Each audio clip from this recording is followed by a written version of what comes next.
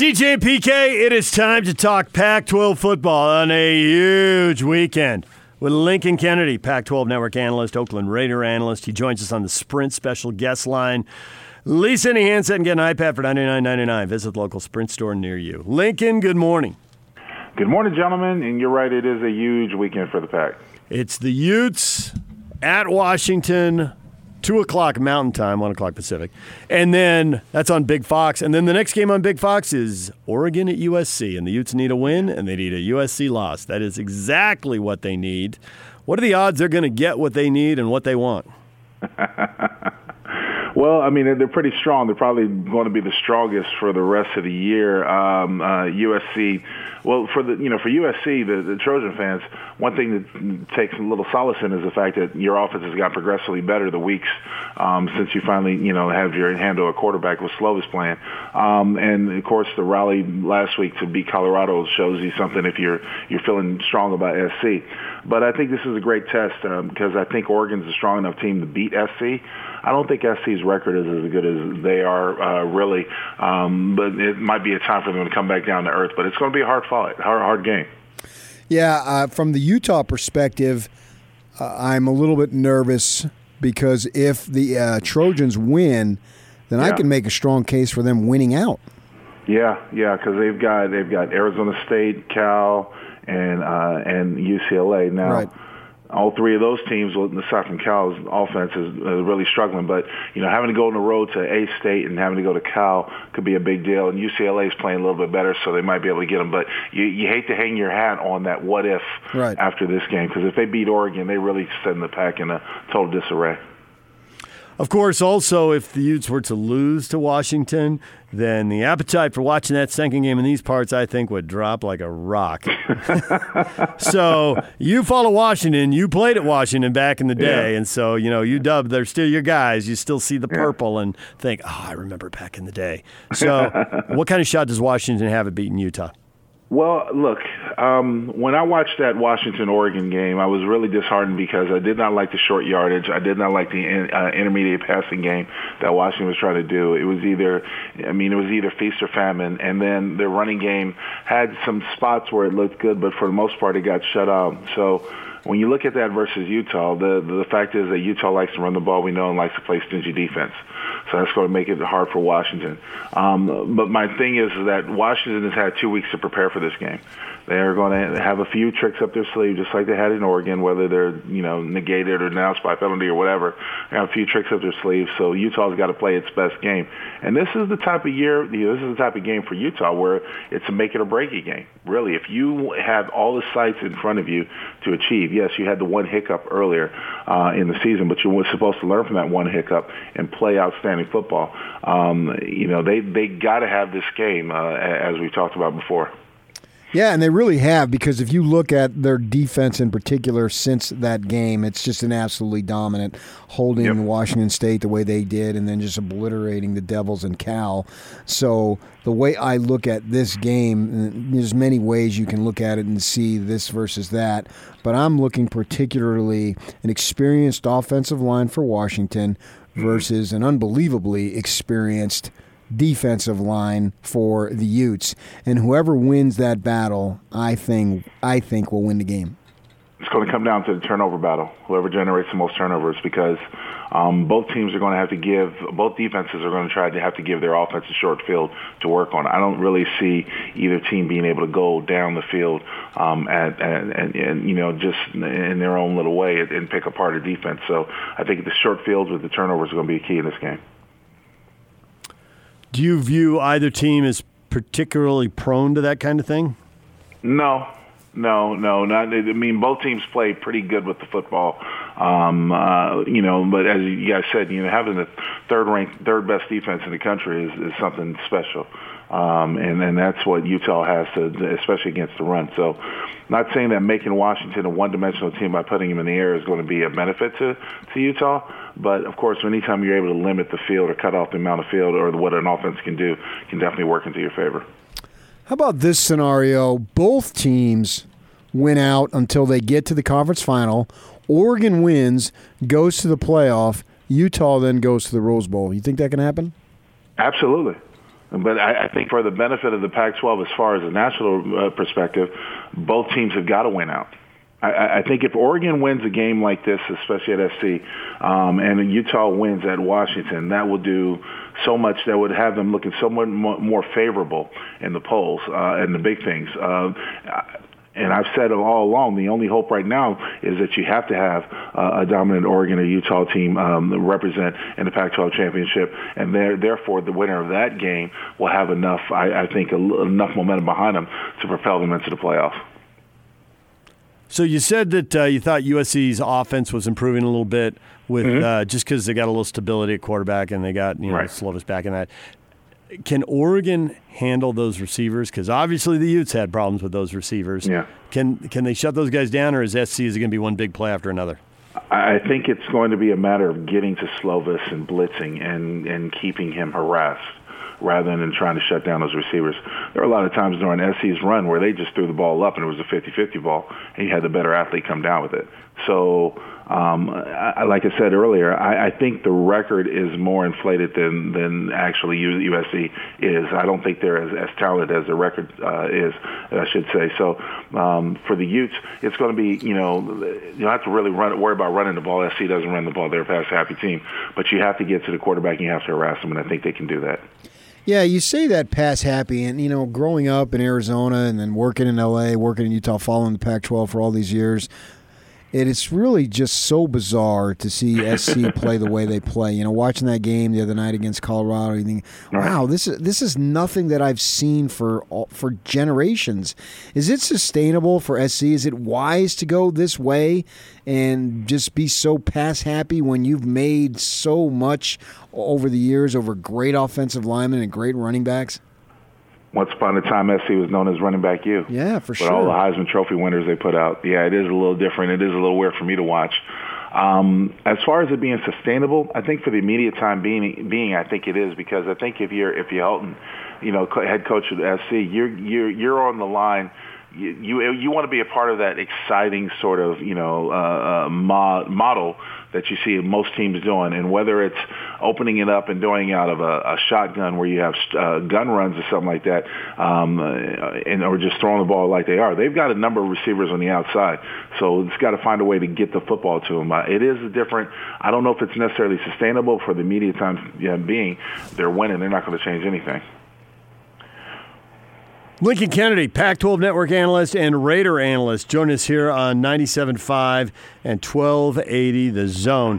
People don't realize this necessarily, but you get a big sports day like this, and sometimes work gets in the way. Are you actually going to be watching these games? You got other stuff you got to do? I got other stuff to do. I'm going to try to watch.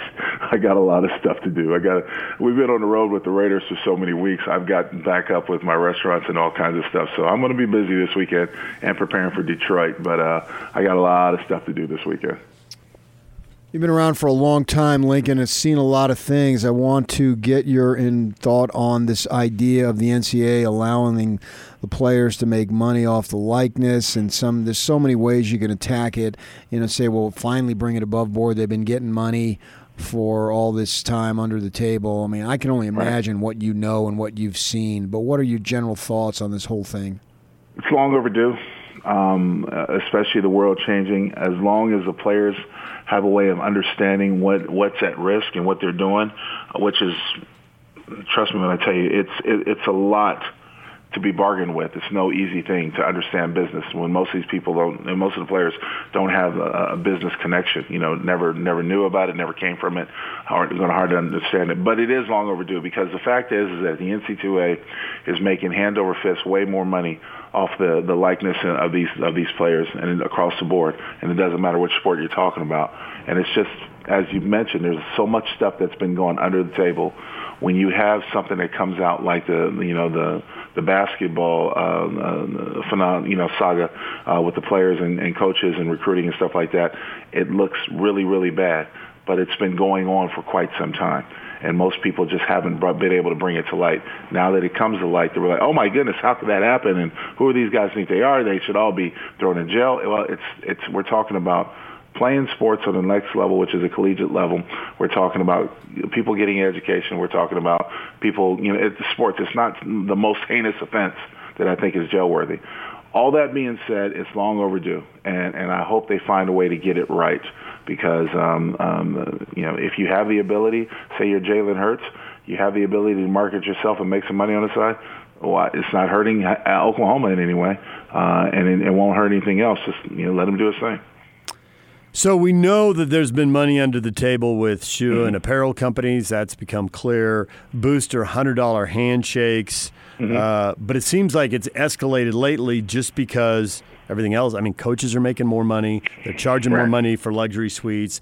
TV, and the more money is out there, the more it's worth it as an investment to risk it and slide money to a kid who you think is a difference maker, whether he is or isn't. Now, we're getting a lot of feedback from people who say it's going to wreck competitive balance, but hasn't there already been so much money under the table that the powerhouse schools are largely winning most of the time? And like my UC Santa Barbara, I mean, we are who we are, and we fight for, one spot in an NCAA basketball tournament, and if you get it once a decade, you lose right away anyway. So is anything really going to change?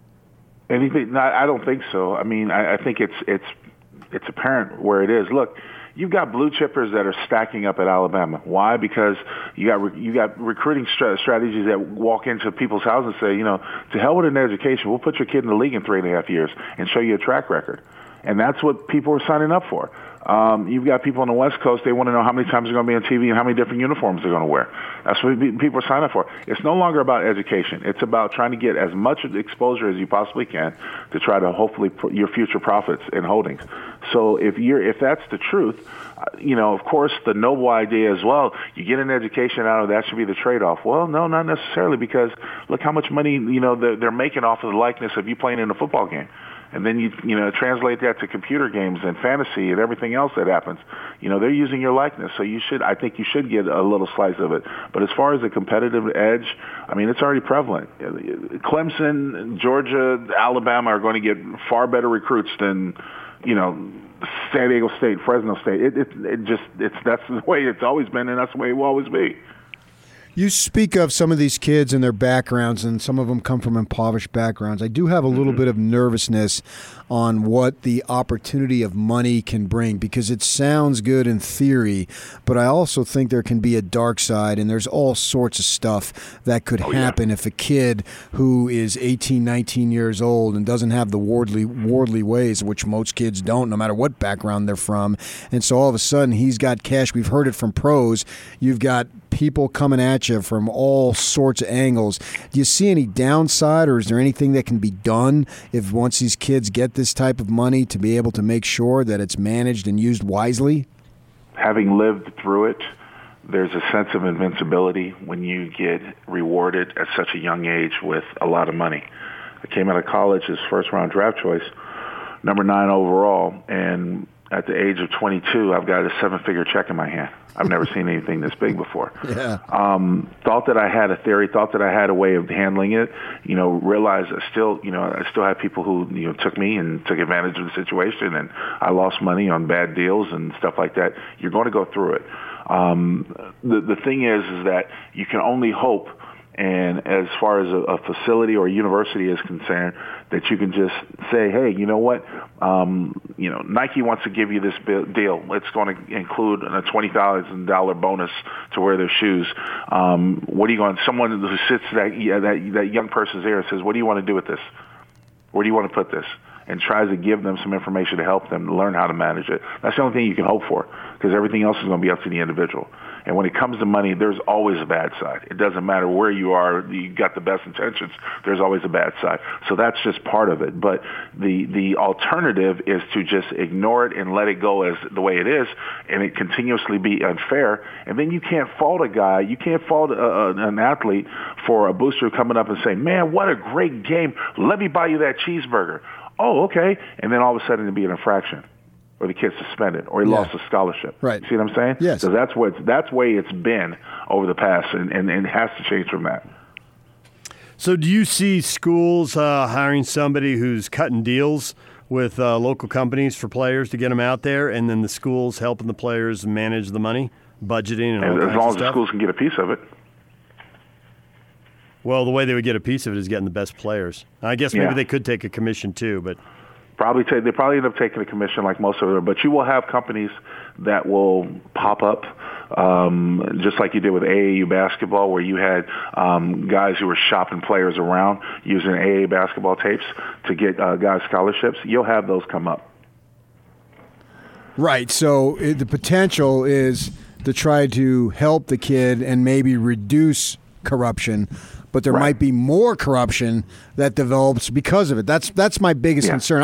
I'm all for the kids. Get whatever you can, fine. Right. But just make sure we just don't throw them to the dogs, basically, and say, hey, good luck with all this stuff now that you have no idea, as you just said, back when you were 22. And you were 22. Now we're looking at maybe 3-4 years younger. Yeah, yeah. Well, the thing is that you can only hope. But again, with money, we've seen money bring out the worst of everybody, right? Right, of course. Right. It really is a dual-edged sword when you think about it. You're damned if you do, damned if you don't. But you got to hope for that maybe it comes out the best, and eventually you learn. You got to start from somewhere. Lincoln, we appreciate a few minutes. Thanks for joining us. My pleasure, guys. You guys have a great day. All right, you too. Lincoln Kennedy, Pac-12 Network analyst and Oakland Raider analyst. Join us right here on 97.5 at 1280 The Zone.